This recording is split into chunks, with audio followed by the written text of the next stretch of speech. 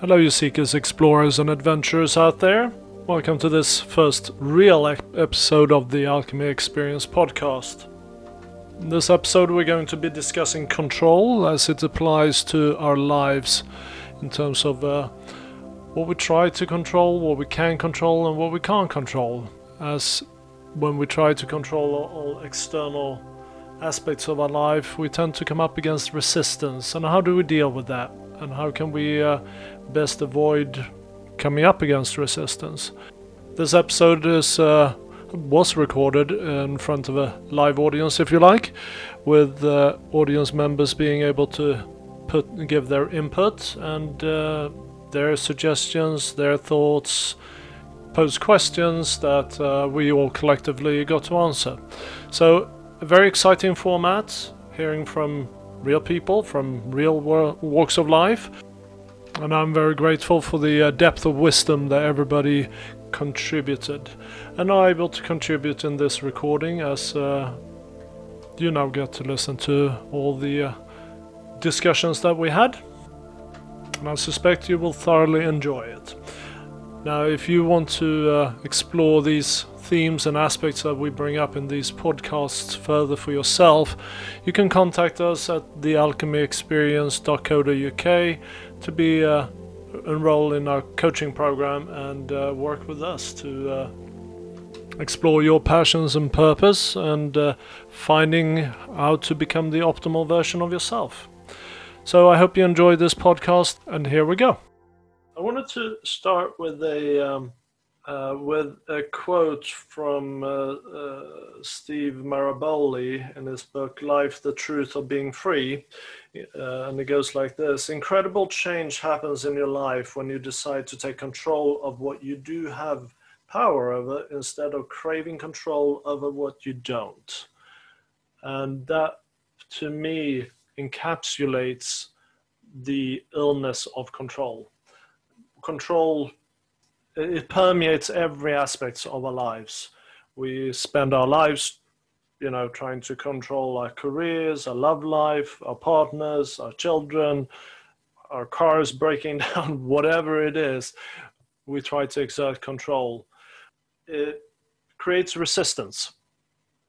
And that resistance is what becomes the quote-unquote illness, but the control, as you mentioned earlier, Barbie, becomes the addiction. So when we can release ourselves from control, we can experience flow, clear intuition, and just an acceptance of the process. Looking at control in our lives, what we can control, in my mind, are three things: your actions, your words, and your thoughts. Anything else is outside of your control. So what I start every morning with when I sit and meditate is that I visualize my energy around me, and I say, this area I have 100% control over. I give myself permission to have 100% control of the energy within this area. Anything outside of this, I don't have control over, and therefore I give everybody else permission to control that. And that starts off my mindset for the day, at least. So when I encounter things, I immediately have that in mind. Is this something I can control? So the question really comes down to being the observer or the passenger. Do you want to be an observer of your life or a passenger of your life? So this is where I'd like to open up a little bit of a discussion. Can we be drivers of our lives? So I'll throw that out there. So I say, want to be an observer or passenger, but can you be the driver of your life? Anybody want to chime in on that one? I would love to. I Sure. believe that you're absolutely right, that there's many times when you are the observer, it's like that third person that's like watching you going like, what the hell are you doing? And then there's also the times where you kind of feel like things are happening to you. But I feel like now when you live a life with intention, I feel like you become the co-creator. You're not necessarily the driver, but you're the co-creator because you bring in that extra source energy that is almost like a wind that propels you forward with the new vision of yourself. So that's what I see as the possibility of being the driver, but you have the passenger with you at all times that's helping you so you become the vehicle almost yourself. I think that's beautifully put. I would agree with that. And I suppose with my analytical mind, I would categorize it more as your awareness becomes the observer, your consciousness or conscious mind becomes the passenger as you co-create with the universe. So you become the driver together with the universe. You kind of tell the universe, this is where I want to go, and it drives you there, right? Am I understanding you correctly there? Yeah, it's like the universe becomes the GPS, but it's also that I think the small mental self is so limited in so many ways because it says, I want this, I want that, I want this, I want that. But then when you really surrender into the process, all of a sudden source energy says, but I can give you so much more. Yeah. And I think to allow that space to happen, I mean, right now I'm watching in my own life, just all of these things open up that I could never have created myself. But I'm opening. I've seen your stories on Telegram. You have some wonderful, huge things happen in your life in the past 6 months, haven't you? Yep. So then, do we become the observer at that point? Do we kind of just observe in awe of the amazing stuff? I suppose from that point of view, we would have to become the observer to be able to prepare ourselves for those opportunities, wouldn't we? Yes, because we also have to keep it real. None of it can be bullshit. Excuse my French. It all has to be 100% This is a podcast, real. so you can. We'll allow that, Barbie. If it's not authentic, if it's not genuine, if it's not real, then the car's not gonna drive. It's just not going in. No, exactly. No, I think that's very well put. Is anybody else want to kind of chime in on that and share some insights? Yeah, I don't mind. Yeah, thank you very much, because this is very wonderful, plenty of wonderful metaphors, and I really appreciate this conversation. And yeah, kind of, I think that you need to be a little bit of both. You need to be, because I like this Freudian saying, and like when he compared like conscious mind to a subconscious mind, and he used the metaphor of iceberg. So, it's only tiny percent of everything that we experience goes into like conscious mind, and a lot of processes are unconscious.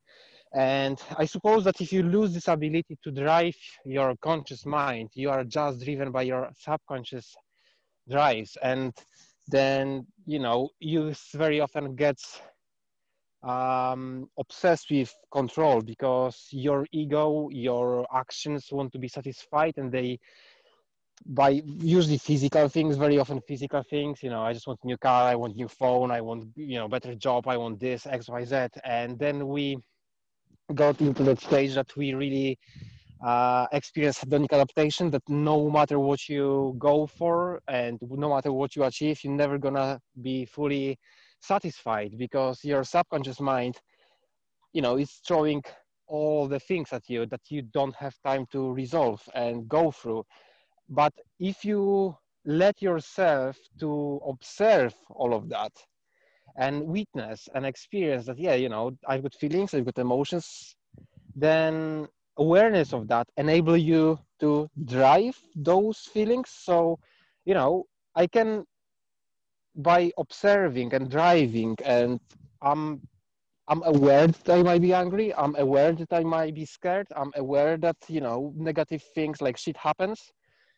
But, I know that it's gonna be okay. And if I just trust my process, and rather than me trying to control fear and control anger, like just let myself experience this, I'm detaching myself from it, I don't know whether it makes any sense, but it's just like if I'm trying to control anger to the extent that, or fear, or whatever, to the extent that, but I'm trying to avoid, push it away. I think I create like huge discrepancies because more I want to push the fear away or anger away, more pain and anger and that misery I experience. If I just let it experience, let it be, I'm aware of this. After some time, it just, those feelings fades away and I can just experience, yeah, okay, clear judgment, and I can drive through those emotions and feelings. So that's kind of my take on this. And Yeah. No, I don't know whether it's right or wrong, but no. I mean, God, this is philosophy. So there's neither right nor wrong. It is what it is, and we'll talk about truth in another podcast. But there, as many people there are in the world, as many truths are there in the world. Um, so but no, you're absolutely right, and that really goes into, if we talk about the unconscious, or the unconscious approach to control, where you try to control everything that goes on in your life. So you try to control your relationships, you try to control your career, and as I said previously, then you end up in a state of resistance, where you get stuck in this control pattern with whatever you're trying to control, and then suddenly your boss comes in and says something that is going to throw you totally off, not realizing that you can't control your boss, and then you try to control that, creating more resistance, and so forth. So it is that balance between having the awareness over the things that you can't control, is certainly one of the key aspects, as you touched on, Carol. Can I ask a question? Sure. I know you said you're originally from Sweden and you're currently in the UK, right? That is correct. Okay, so I'm in US and we have really hardcore lockdown rules and all sorts of things. Schools are closed, all that kind of stuff. And I know you guys are going through that too. So I'm just curious, what is your take on the control aspect of trying to have a public health? Because there are a lot of people right now that are looking at, they feel like this is overt control to, manage a population based on a public health crisis. But now, so I'm just curious, what is your take on all of, because we have different people that are handling it in positive ways, and then we have other people that are handling it in this like insane way. So all of them still have the different kinds of power, so to speak, but it's also the power of the individual. So I'm really curious as to what your take is on it. Yeah, and the overarching energy there to me is fear or not fear. So if you enter and experience a big experience like this on a collective level, if you enter it with a overarching energy of fear, that is how you will experience it, and you will try to control many aspects of, because fear drives control. Fear drives the conscious mind to try and control every aspect of the experience. So a lot of times, I see, people that are far along on their spiritual journeys, if you like, that succumb to a lot of the fear-mongering aspects of conspiracy theories. Now, my perception of all of these things, like looking at the challenges with vaccines and government overreaching, whatever conspiracy theories are out there. At the end of the day, I say, is it something I can control? And if I answer that it's out of my control, then it's not something I need to really engage my energy with. I don't need to get involved in for example, government lockdowns, is it something that I need to fear? Is it something that's going to happen whether I do something or not? Then I just allow it to happen. I just allow it to be because it's an experience I'm supposed to have. And it's the only thing I can control in that is, what are my thoughts around it? Am I keeping compassionate thoughts towards myself and others? Are my actions in alignment with my truth and my authentic self? It's when you start going down the spiral of fear, that's when you're going to come up against that resistance of control again. Does that make sense, Barbie? Oh, completely. Because actually, the article that I just wrote, it was all about the fact that in March, that was exactly my experience of that. I had what I would consider abject fear. I mean, my heart center was just lit up with this intense feeling that I'd never experienced before. I was feeling everyone else's emotions, but I made a choice. I said, nope, I'm going to decide that how am I going to mitigate this? So at the time, luckily I was in Christy Marie Sheldon's group, and we did all the clearings of the, clear and transmute, clear and transmute, clear and transmute. So it was just really focusing that anytime that my brain wanted to go into that fear mode, it was just, nope, anywhere and everywhere that there's any fear in my body, clear and transmute, bring in the light, bring in the light, bring in the light. And then I found myself expanding. And then I created a neighborhood watch group in my neighborhood. And then I helped out with, different people and I found that it literally took over on its own. And I didn't have to handle it anymore because it was just making that choice to decide which direction am I going to go in. And I agree with you that the fear is the most insidious thing, because we've had this normal life and everything has kind of gone in this one direction. And then everything is just kind of like made a left turn, and some people are thriving and other people are just falling apart. And yeah, I think one of the things that comes into play here is the fact that we experience we see the future and present experiences through the filter of our past experiences. So if we are still unaware of the gifts and lessons that we're supposed to have from our past experiences, that filter might be through fear and resistance as you look to the future experiences. And I listened to the one podcast with Peter Diamandis and Dan Sullivan called Exponential Wisdom. And I loved one of the quotes they used there. It was saying that, it's not that the best in people come out when there's a crisis. It's the lowest level of preparation that becomes revealed in the crisis. So I've really seen it as, my contribution and my responsibility to contribute to the collective is to keep myself rid of fear and present the best optimal version of myself. And that's the best thing I can do to help the community. That's awesome. That is very excellent point. Like, I was watching the podcast with Lex Friedman and Lisa Feldman Barrett today, and it was one of the things that they were discussing. And actually, this is one of the things that I was reading in. I think it was in it was even Homo Deus, or it was in the 21st Lesson for 21st Century by Yuval Noah Harari. So it's this professor of history at the University of Tel Aviv. And one of the things that he was saying is, like, for the humanity and for our species to unite, it's like we need crisis. We need crisis to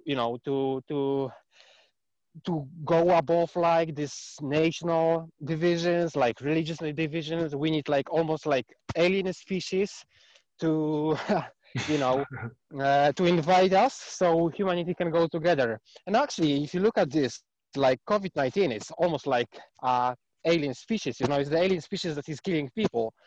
And we don't see that. Like the social media and the media itself, they're just generating fear. And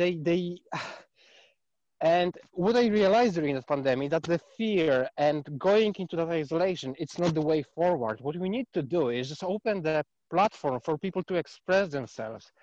So it's like, it's like what Fyodor Dostoevsky said, like, if you are scared of something, like if you've got this white polar bear, you can't avoid it. You need to just stare at it. Like, so don't think of, of the white polar bear. Just talk about this all the time.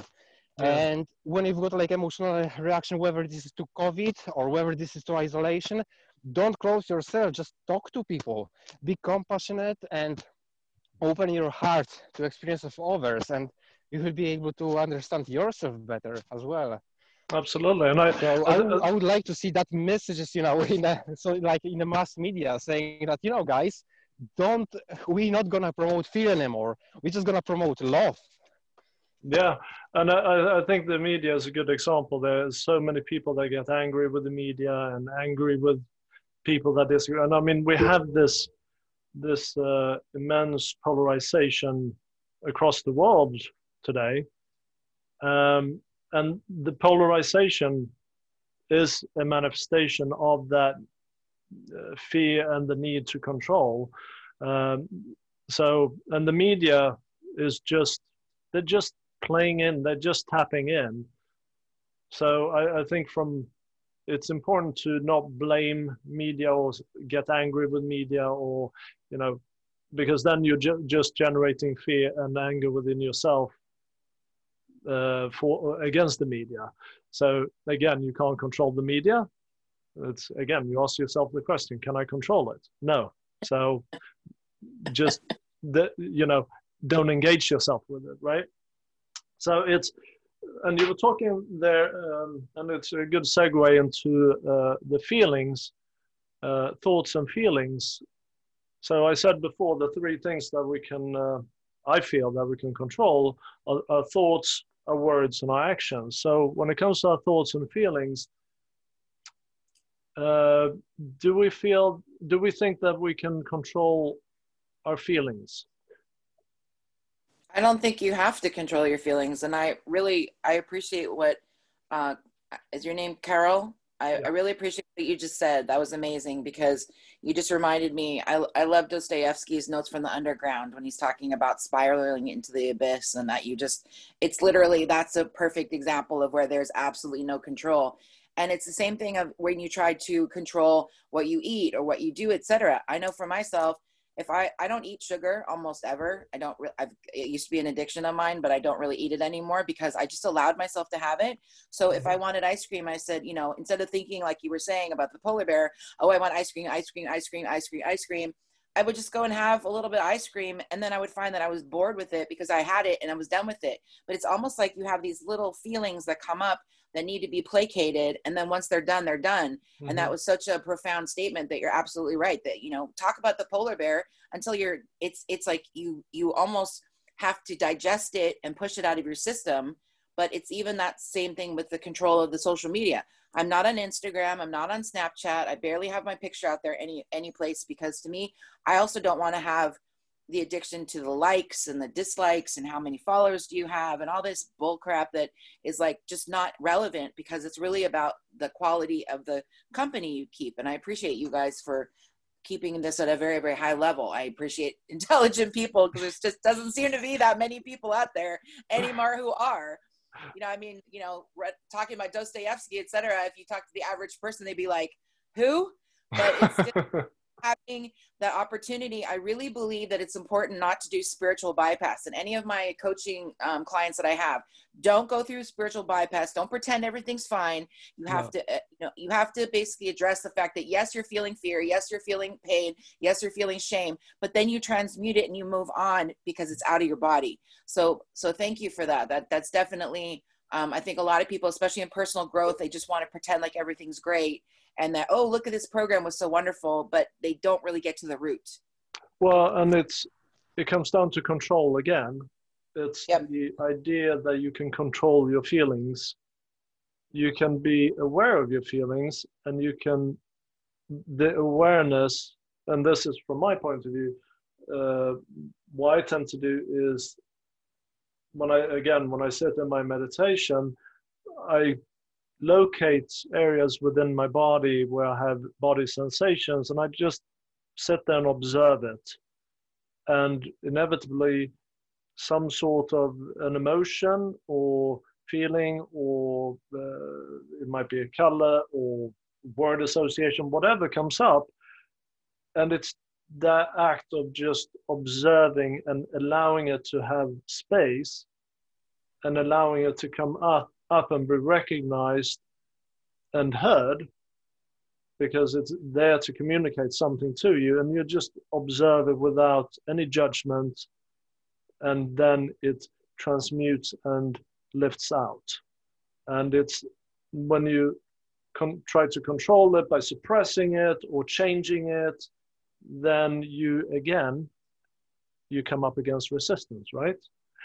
And it's when you release that resistance and you allow it to just happen that things flow, and you don't experience that negative, you don't have that negative experience with it. So even if it's a pain, even if it's a painful experience, painful emotion, you can see it for what it is. It's part of you, it belongs to you, and therefore it's part of your experience, and you can accept it more. You can still feel the pain, but it's part of your journey. You accept it as part of your journey, right? So Absolutely. That is so brilliant. That is so brilliant. And you know what, Christopher, honestly, I feel like you should do some sort of an online course of some sort of where you literally take that, because you're almost talking about doing energetic surgery on your body to be able to literally pinpoint and say, okay, on my knee, I have this feeling of pain that's attached to this, et cetera, et cetera. I think that would help a lot of people if you literally, I mean, and then add a color to it and allow it to release. Because look at like the emotion of jealousy. Jealousy is the most, they call it the little green monster. It's one of those things that where people who become jealous, it's almost like they get taken over by the emotion and they cannot get out of it. Yeah. And if you were to literally find a little piece of jealousy and you could let it release, it doesn't take over the body. I think that is brilliant. Yeah, no, it is such a useful tool. And Carol, I'm going to spotlight you here now. Thank you very much. So a couple of things that I really want to say. So thank you very much, Barbie, your feedback, and I really do appreciate what you've said. Like you made my day. Thank you very much. I'm sending you love and peace. And the second thing, when it comes to emotions, I kind of in the last few weeks, I slightly changed my approach to emotions, because what I was doing before, I was like labeling it. So I was thinking like, yeah, I feel angry, or, you know, I feel anxious, or I might have fear or being jealous or whatever. And now when I sit down and meditate, I'm like, basically what I'm trying to do is just like observe raw energy and just think like, is it really anger, or I had a very intensive physical exercise training, and it's my just body, trying asking me for rest, and I'm basically sticking the label that yeah, I feel pissed off, but am I really, or is it just my interpretation of what I experience? Is that label anger or fear or whatever? Well, so It's just the label, it's just my interpretation of the reality, and it might not be. So if it is just in my interpretation, why do I need to be hooked on that? And why do I need to control, try to control and being addicted to feeling happy? Because again, happiness, it can be just a label. So I just want to experience, I just want to breathe and enjoy the weather. And I don't need anything else. Well, that's releasing your expectation on the outcome and releasing the resistance, isn't it? But the one tool that I do use, and just going back to what you were saying, Barbie, and I teach it in the guided meditations groups that I run, is this idea of having a trigger word like one, and you hear that in your mind. So when you experience, for example, jealousy, you observe that you're experiencing, and you hear the word one in your head, and it detaches you from the emotion, and you put yourself in the observer seat. So you no longer you take yourself out of the passenger seat and you become the observer. Because when you observe it and don't engage your energy, it very quickly loses its grip on you, and you may have to repeat that process, like, every 10 seconds over the next 10 minutes if it's severe enough. But it's that observation and just allowing it to be that releases it.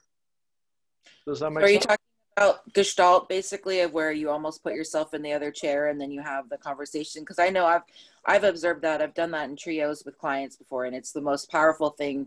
I mean, that is honestly a really, really powerful technique to be able to have, okay, you're upset with your parents or you're upset with your mother. Let's put her in the chair and see what she has to say to you. And then it's like, the person physically moves to the chair, and then all of a sudden these words come out that they're really surprised to hear. And then the neutral observer kind of like helps to release that energy and peel it off from the body. Yes, similar to that, but it's an internal process. So Okay. so instead of putting yourself outside your body, if you like, you just move your awareness slightly to the side or slightly behind. So say you're having your experience at the front of your body, you just move your awareness kind of to the back of your head or middle of your head or back of your shoulders, somewhere where you can just observe the body sensation and the emotion, so that you remove yourself from the spiral and the energy of the process of the emotion, and that way you can observe it and let it have space without you engaging with it and expending your precious energy on it. Does that make sense? Absolutely. And you know what? Tomorrow is Thanksgiving, and that always brings up emotions for family. Tomorrow's Thanksgiving. It'd be a perfect time to. Yeah, well, in America it is anyway. So yeah, in terms of feelings, I think from my point of view, no, I don't control my feelings. They will arise when they arise, and they come up because they're trying to tell me something, and I don't control the outcome of them. I can just observe them, and just by observing them, I can go through them. So that's the idea from my point of view of control when it comes to thoughts and feelings. Now your thoughts, that's a different kettle of fish, I believe, because I know I can control my thoughts, right? That's from my point of view. Anybody have any thoughts on that? I know I think about the kind of the Hindu idea of the monkeys of the mind, and I know that's definitely, it takes a lot of practice after a while, but it's also, I think it's that I know Bernardo Moya from The Best You, he talks about the fact that sometimes you have the internal dialogue that speaks to you in a way that you would never, ever allow anyone to speak to you. Yeah. And that you have, once you get that inner critic to stop chattering, I think that's when you really get to listen to the truth of who you really are. But it's, I heard a saying a long time ago that says, you shouldn't let your mother or anyone live rent-free in your mind. Absolutely. And I love that. Absolutely, and anyone who's not contributing to the welfare or the benefit of yourself. If you have someone who's positive and gives you encouragement, sure, then they're paying rent, aren't they? So then going on to outcome. Outcome is one of those things we always try to control. So say, for example, you're selling a house, or you're selling a bike, you're selling something, and you say, I want to have this amount for it. And then you go to sell it, say you're selling a house, and then it falls through last minute, and you have all this fear and anger and frustration come up in you, and then 3 days later you get a better offer, and then you suddenly realize, oh my God, did that fall through so I could get that better offer? I will guess that most people have experienced this kind of control or process. So let's talk a little bit about that. Anybody want to share an experience where they tried to exert control, then realized they needed to just stop resisting and go with the flow, and things working out? Anybody want to share any thoughts on that?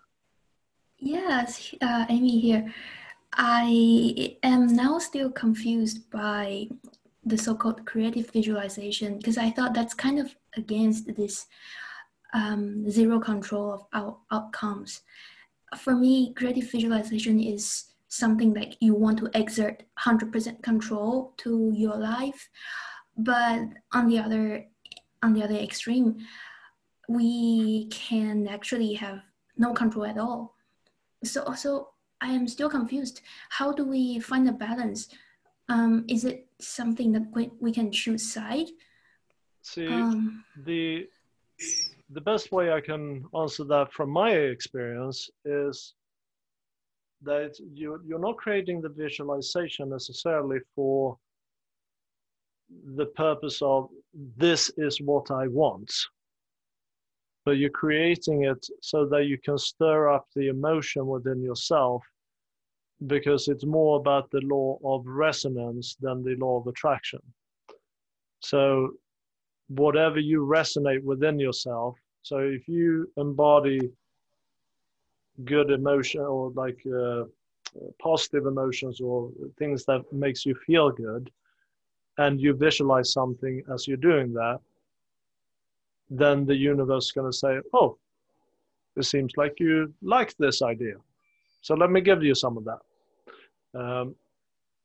And when we try to control the outcome, we try to control it in that we are going to get exactly that thing we visualize, right? So in this respect, it's allowing ourselves to release our expectation of the outcome, i.e. controlling the outcome, and that way finding ourselves in the flow of non-resistance, to be open for the potentially better experiences. But you're actually creating the emotion that you want to feel when you have that thing. That's what you're actually creating with the visualization. Does that make sense? Oh, totally. That's so beautiful.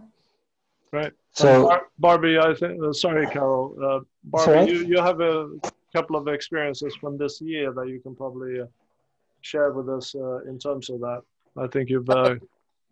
It's one of the things that I've really found that has been so helpful is the fact that the universe needs to know what you want.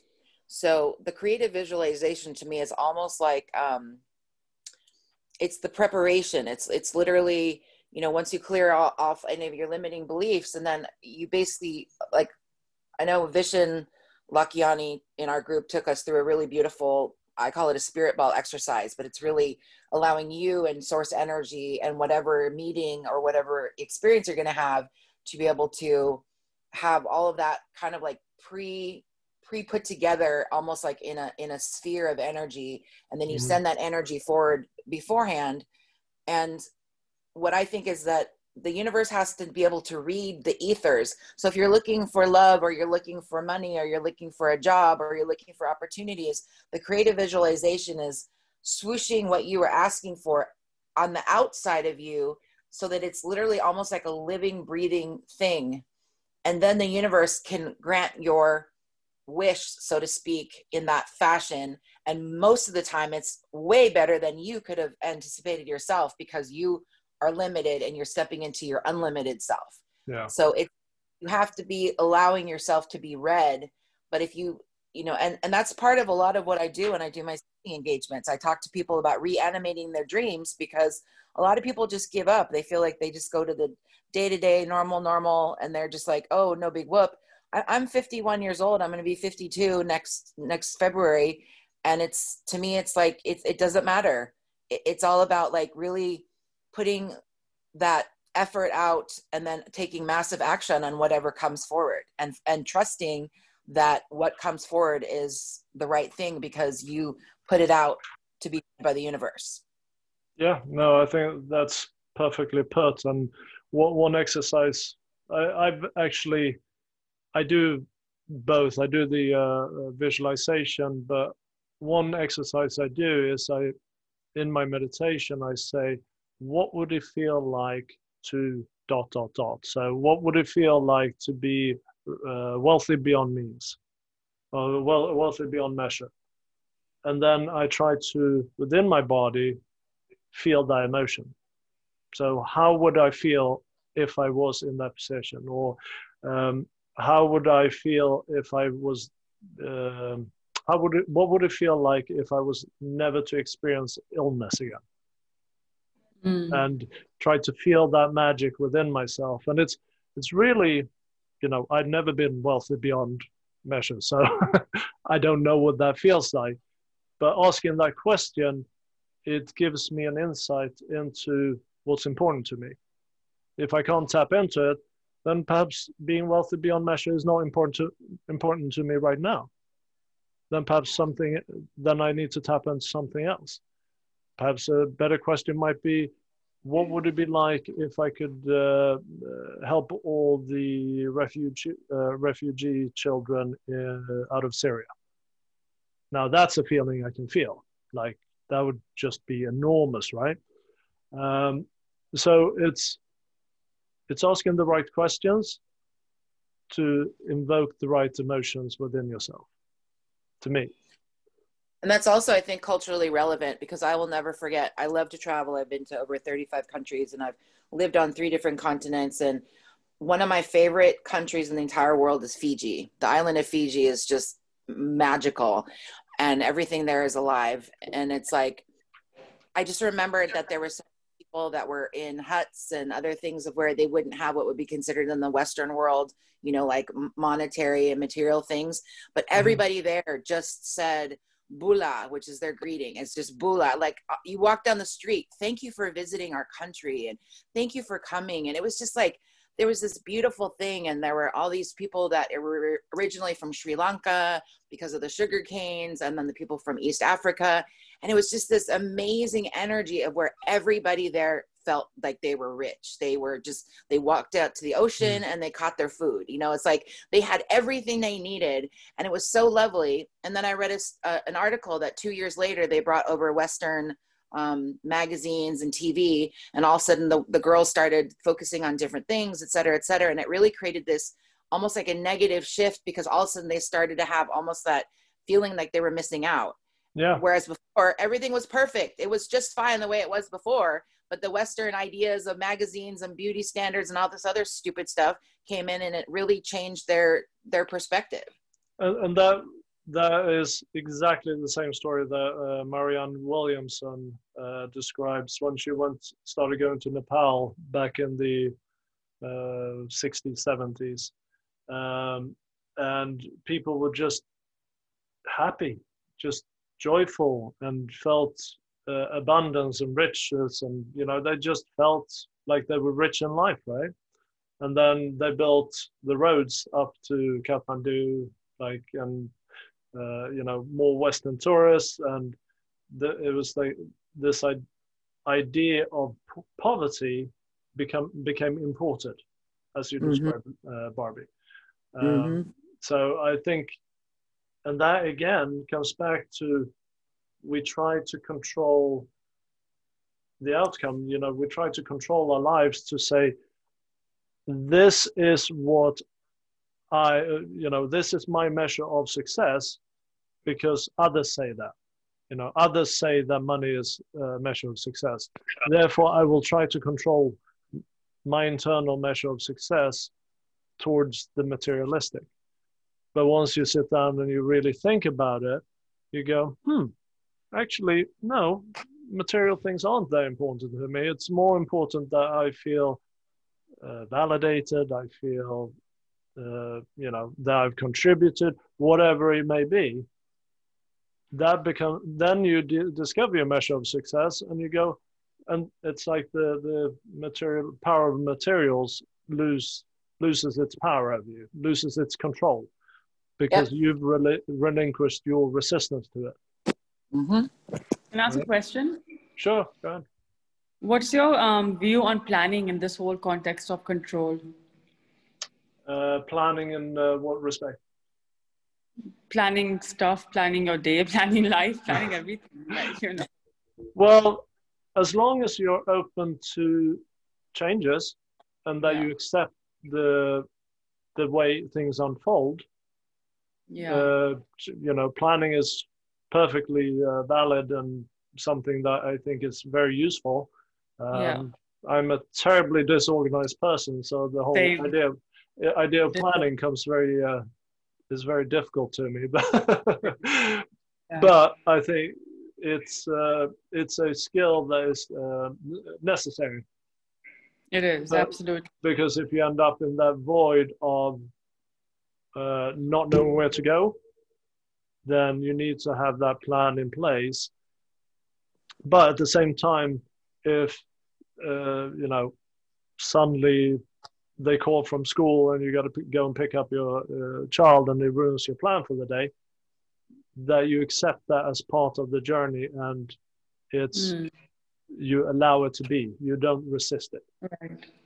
Yeah, I think it's about how you approach the whole concept of planning and are open to changes, like you said.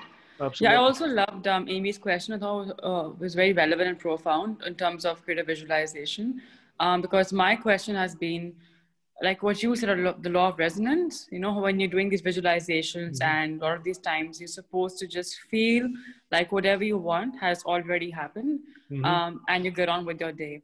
And in my mind, I'm just like, does that not create another expectation that it's already happened? And I'm just like, what if it does not happen? You know, well, that's the thing. If you already have the feeling within your body, it's already happened. If something, okay, so if I want to have, say, a big house, whatever, for example, and I think it's not the big house that you want, it's the feeling of having the big house. So if you already have the feeling, it's already happened. Then the house becomes irrelevant. Yesterday, actually, I think this is a really good story that I can share with you, because I had this very conversation with my friend a few days ago. He is going through like very, very difficult time that he might lose his house and, you know, lots of stuff. But anyway, and he said, you know, he gave me, oh, you know, Carol, I just need this X amount of money and I will be happy. I can keep, you know, like maintain my lifestyle and I'm just going to be happy with that X amount of money.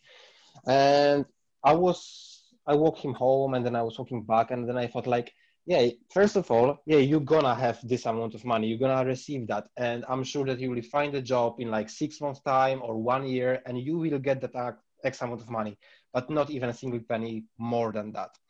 Which you need, the way you need to think about that. And this is, again, it's my personal reflection. It might not be relevant. It might not resonate with you at all. But I was always thinking like, you know, I'm financially a little bit anxious person, and I'm thinking like, what amount of money would provide me with like the financial stability? And the truth is, I don't know. Well, I don't know whether I need to have like, you know, 100,000 pounds saved, or I need to have 4 million pounds saved to feel the financial security. The truth is, I want to feel free. I want to feel free from suffering and free from feeling the burden of financial security. Like I want to be free, and the free, it might be £0 per month or per annum. You know, I just might need to go to Nepal and just, you know, have the meditation in, you know, in Himalaya, and I might not generate any income, but I might be free and I might be happy. Or I might move to Silicon Valley, a lovely California. I love this place. And, you know, start the tech company and start generating like millions a month. And then it might set me free. The truth is, I don't know. So rather than focusing on specific amount of money that I need to generate to set myself free, I just want to focus on process. I just want to dive in and trust myself. And I know that I will get there, whatever it is. Thank you for sharing that. Can I add, Carol? No, go ahead, Barbie. One of the things, like with Ken Honda, with the money EQ quest that he does, a lot of it's also about the amount of container that you're capable of. So I had a client a month ago who's in Switzerland, and she's making €1 million a month. And she said, I want to make 5 million euros a month.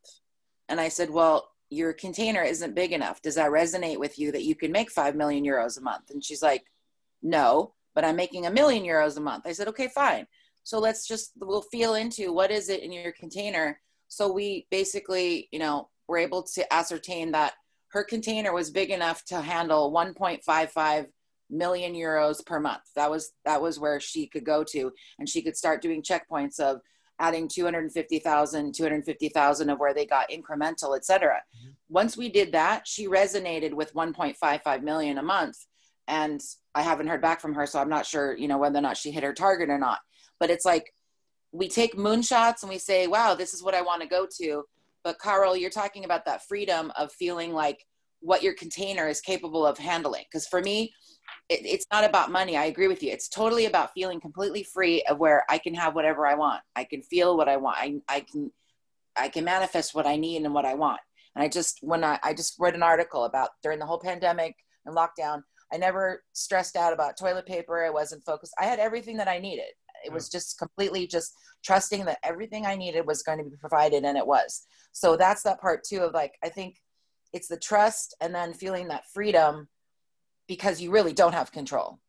So but it's also creating this container almost energetically for yourself of you expand into, okay, well, I can handle, as you were saying, it's the feeling of having the big house. Well, you start off with a small house, maybe start out with a condo. You start out with, you own your own this and that, you own a car, you own this, and then you stretch into expanding that bigger piece of your own self of where your container can hold that amount of financial freedom for yourself or abundance or whatever you're doing. And to what you were saying about planning, I know that, like, for example, Christopher posted this, that he was doing this. I woke up at 5:30 this morning so that I could be on this call, but my planner is my Bible. I write everything in advance on the planner, and then I get to do everything that's on the planner. I don't have to think about it anymore because it's on the planner. If it's not on the planner, I'm not doing it. And Vishen Lakhiani he plans for a nap. He plans time in his day for daydreaming. He plans time for going to the gym. Everything that he does, he plans 24 hours a day. And he has 17 projects going right now. But he said he's in such a state of flow, he never feels stressed out at all. And that's the kind of stuff that I think is amazing, because it's really just being in that flow. When you're in flow, you're not controlling anything. You're just allowing this beautiful flow. Just like a river, the salmon swimming, anything. It's just being in flow. The river, and in terms of metaphor for resistance, the river doesn't resist the stones, it flows around them. And it's that is the key metaphor I use for to explain the antithesis of control. When you get into that flow and you just allow things to happen, there are going to be obstacles on your way, but you flow around them. And yep. if someone's and I've experienced this so much in the past 3-4 years with really, really big things, where it's been just loggerheads with people, and I've said, okay, that's the way the universe wants to play it. I'm just going to allow it. I'm just going to sit with it and allow it to be, and visualize how I want to feel once things have passed over. And lo and behold, a few months later, things just kind of resolve themselves to my benefit or to my higher good. And I think that's really important. You mentioned trust and faith there before. And I think that is really important in order to release our expectation of control, expectation of the outcome, is to trust that things will happen the way they happen because they're supposed to happen. It's the idea of the flow and the outcome for the highest good, and that if we view experiences as negative or positive, then we are going to want to control them. That's our human behavior. That's our human nature, because we want to control them towards the good side. We want good experiences.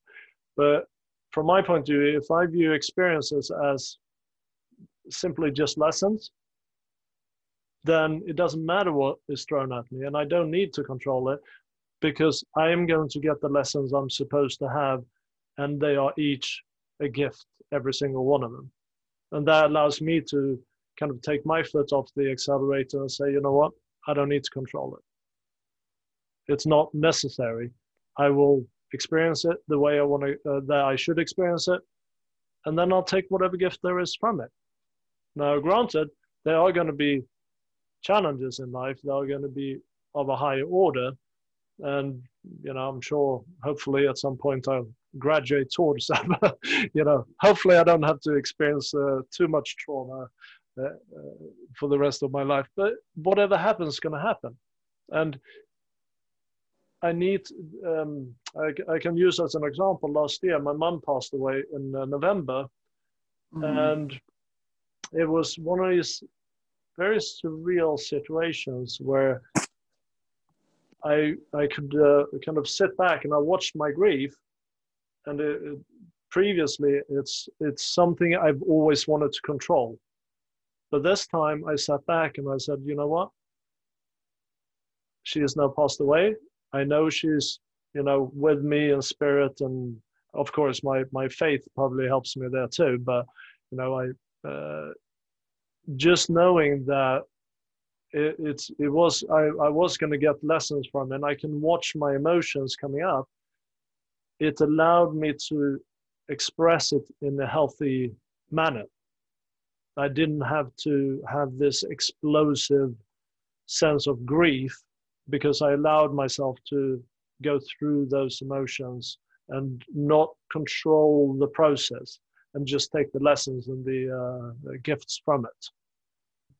Let's look at the last one of these three things that we can control: thoughts, words, and actions. Words. So from my point of view, when I say something, I try to anyway, and this is probably the thing where I try to control others, especially my children. Don't say that, that's mean, or whatever it's. But I try to, in my own language, use: is it true, is it helpful, is it kind? If it passes those three filters, then I say it. Mayberry rules. Yes, Christopher, absolutely. Is it true, is it necessary, is it kind? Oh my God, I live by those words. I live by them. And what I've come to realize is that with my children, they're not going to do what I say. They're going to do what I do. So if I tell them, when I speak to you, I try to see if what I'm saying is true. Is it helpful to you? And am I being kind to you? Then that gives them a chance to kind of process that. And if I say it often enough, then it becomes part of their programming, right? Because we've had programming ourselves growing up that, if you yell loud enough, you get your will through, right? But then you have to take the repercussions of that at a later stage, right? So what are your thoughts on words? I think it's beautiful what you just said, like be kind, whoever is, that filter. This is, I think I've heard of it and like ages ago, and I completely forgotten, and you just kind of dust off my memory. So I think it's great. So thank you very much for sharing that. And one of the things that I believe in, it's the phenomenology. So it's basically you are your words, and this is very personal experience. So when I came to UK, I'm originally from Poland. When I came to UK, and my English wasn't, of course I had the school English, but I wasn't like necessarily super able to talk English, I wasn't native, if that makes sense. And for some time, I basically felt like I wasn't able to express my personality, and my personality has changed. My personality has adapted. I became shy. I wasn't the person that I left Poland. Like coming to UK, I wasn't the person who left. I had to rediscover myself, and that rediscovery led to expansion of vocabulary. And more vocabulary I know, I can express myself better, and I can allow more experience to arise. So now as you know, Christopher, I decided to start writing a little bit, like very, very short reflective pieces. You know, just once or twice a week, just a few thoughts down. And I start reading novels and poems and things like that, just to expand the vocabulary, just to, because I truly believe that expansions of that vocabulary, expansions of the language expand you as person. It broadens your horizons. It just makes you better and more kind human being.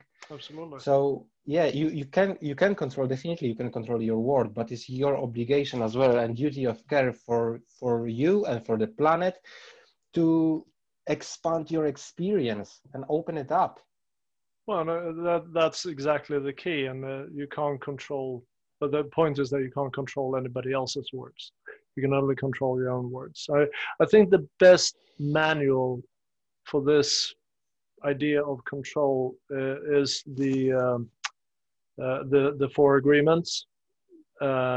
Is really, for me, it was instrumental in me understanding control in my own life and the external locus, if you like.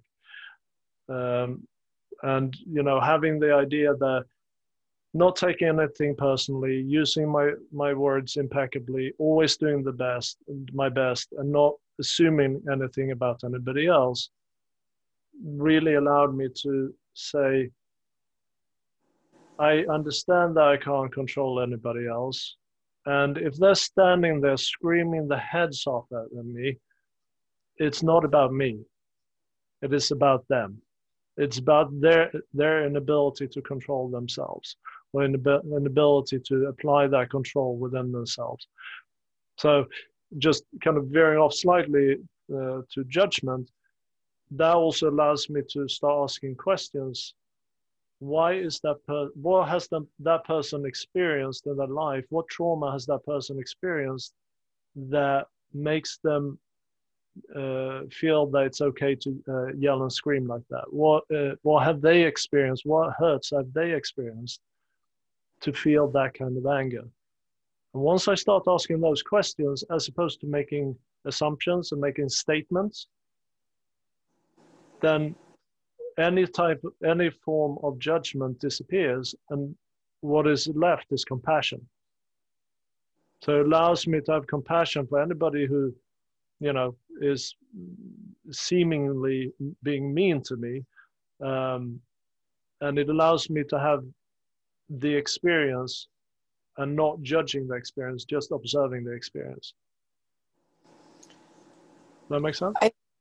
I think sometimes, I think in the past, I focused so much more on other people, being in other people's shoes, etc. But I feel like I've changed a lot of where I don't allow the hooks any longer, if that makes any sense. I think a lot of times you have to have the programming of past things of where someone can actually plug into you so that they can trigger you on a particular emotion. Yeah. And when you've released that, there's no place for them to plug in any longer. And one spiritual exercise that I use a lot, especially when it's something really challenging, like what you're talking about, where there's really intense emotions, is I imagine myself that I become that observer, as you were talking about, and I go up above the body and I look at everything as if everything is a chess game. And I can see all these different pieces, how they're all being moved around. And once I can see it from an elevated vantage point and I look down at the situation, all these things become clear because I'm not stuck in my body. I'm not stuck in all of the emotions. And then from there, everything gets given the green light, and then you can go from that perspective. Because I mean, I work for somebody who is such a damaged human being, so full of pain and other things. And that person has tried to come at me from that perspective. But by the same token, it doesn't work. I always am able to see the 10 steps that they take to try to be able to, you know, bring about what they think is control for themselves. And they don't understand why they keep losing, and it's not really about winning or losing, but it's, you know, it's my employment at this moment. So I need to keep my job. And well, they lose the opportunity for the lesson. They lose the gift. Yes. That they could get through that experience. But do you agree with that? It makes you, it gives you an opportunity to feel compassion instead of anger towards that person? Oh yeah, because I see her 12-year-old wounded self. She's still Yeah. operating 12-year-old wounded person who then feels like, if she can, and the problem too is that a lot of times people feel like other people respect them, but what they really have for them is fear. A lot of people are fearful of people. So that person has the illusion that everybody adores them and thinks they're a great boss, but everybody really actually has complete fear. So they'll do and say whatever she wants them to say. Whereas I don't operate in that fashion. So therefore I get the wrath coming at me of why can't I control you? I mean, that's the whole thing. Absolutely. And it becomes that fear. You become a threat to her identity. Yep. So yeah, no, and it's, I think what you were saying there, Barbie, about taking the bird's eye perspective and being able to view any experience from the many different perspectives that exist will allow you to see where the lesson is for you and where the gift is for you. Yep. But also to have that compassion for anyone involved. And that, in my coaching business, I use 4 pillars really, and that's compassion, forgiveness, gratitude, and acceptance. Those are the 4 pillars I use. And then obviously I have tools on top of that in order to achieve those things within your life. But I think that is super important. And you mentioned that, Bobby, to have that bird's eye perspective to really allow yourself to experience it from all different perspectives. So that's beautiful. Thank you, Bobby. I appreciate it. I did definitely. I mean, I had one day of a complete freak out where I could barely breathe. And I had this close to a panic attack because I was like, okay, this really isn't happening. But then once I was able to, collect myself and then do that, chess game vantage point, everything I needed all came to me. And the next thing I had a lawyer, I had all sorts of different things. And within 24 hours, everything had resolved itself. It was calm. It was over. And bottom line is that, now it's not something I need to focus on any longer but it's still, one thing that really shocks me is sometimes the lengths that people will go to try to come after other people. That's the only thing that I don't intentionally ever try to hurt anybody. I'm always trying to think about love and peace and compassion and all the good things in life. So that people put so much effort into being like a mean person or just coming after somebody intentionally. That's also why I don't do all of the social media stuff, because I don't want to have anything to do with people who drag this person online or they have this comment or whatever else. It's like I don't want to go into the public square and watch or even witness other people's ugliness, that they feel that they can just drop those words into someone else's space. Yeah, and I think that really kind of leads very well into the kind of key word that I feel that control, when you look at control, what control we have in life, and the opposite, when we try to exercise control outside of ourselves, we agreed that it's very oftentimes it's all emanates from fear. I think the antithesis of that is acceptance. So you being able to accept that others have their paths and their learning experiences in a different way than you have. Yep. And that's okay. Yep. That allows you to release those and not attach to those dramas or those experiences that are not part of your journey. No, and I actually welcome that. Honestly, to me, having the diversity of thought and being able to express it, I think is something so fundamental to an advanced civilization, because Absolutely. I need to hear the things that you don't agree with me on. I need to hear the things that you say, you know what, I don't agree with you. Blah, blah, blah. And this is why. I don't need to change my mind, but by the same token, I want to hear, I love being around all sorts of people that have all sorts of different points of view, because it's exhilarating and it makes you alive. Because if you're always with people that only think like you and you're in an echo chamber, when you step out of that, you don't understand that other people don't believe the same things that you do. And that's the part I think it's very dangerous. So to me, it's like, I want to know that this is your perspective. I want to hear your opinion on this. Back in the day, you know, we used to debate all the time with all these different, you know, sides of different things. I have lots of friends of people that don't agree with me. We have completely different philosophies of life, but it doesn't matter because I accept them as the person, not that they're a system of beliefs. Yeah. And that's the key there. Accept someone else's journey for what it is. So we've now been on here for an hour and 15 minutes. So I think that's a good time. And I think we've kind of worked through some very heavy subjects and really had some really awesome conversations. So thank you all for your contributions, and I wish you all a wonderful week ahead.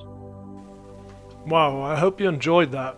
I found there was some real nuggets of gold and real diamonds in there of wisdom and information that we can all bring into our daily lives and our meditations and our practices to really enhance and uplift ourselves.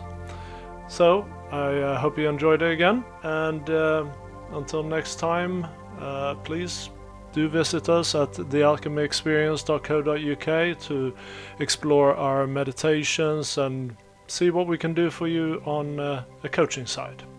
Appreciate it. Have a great one.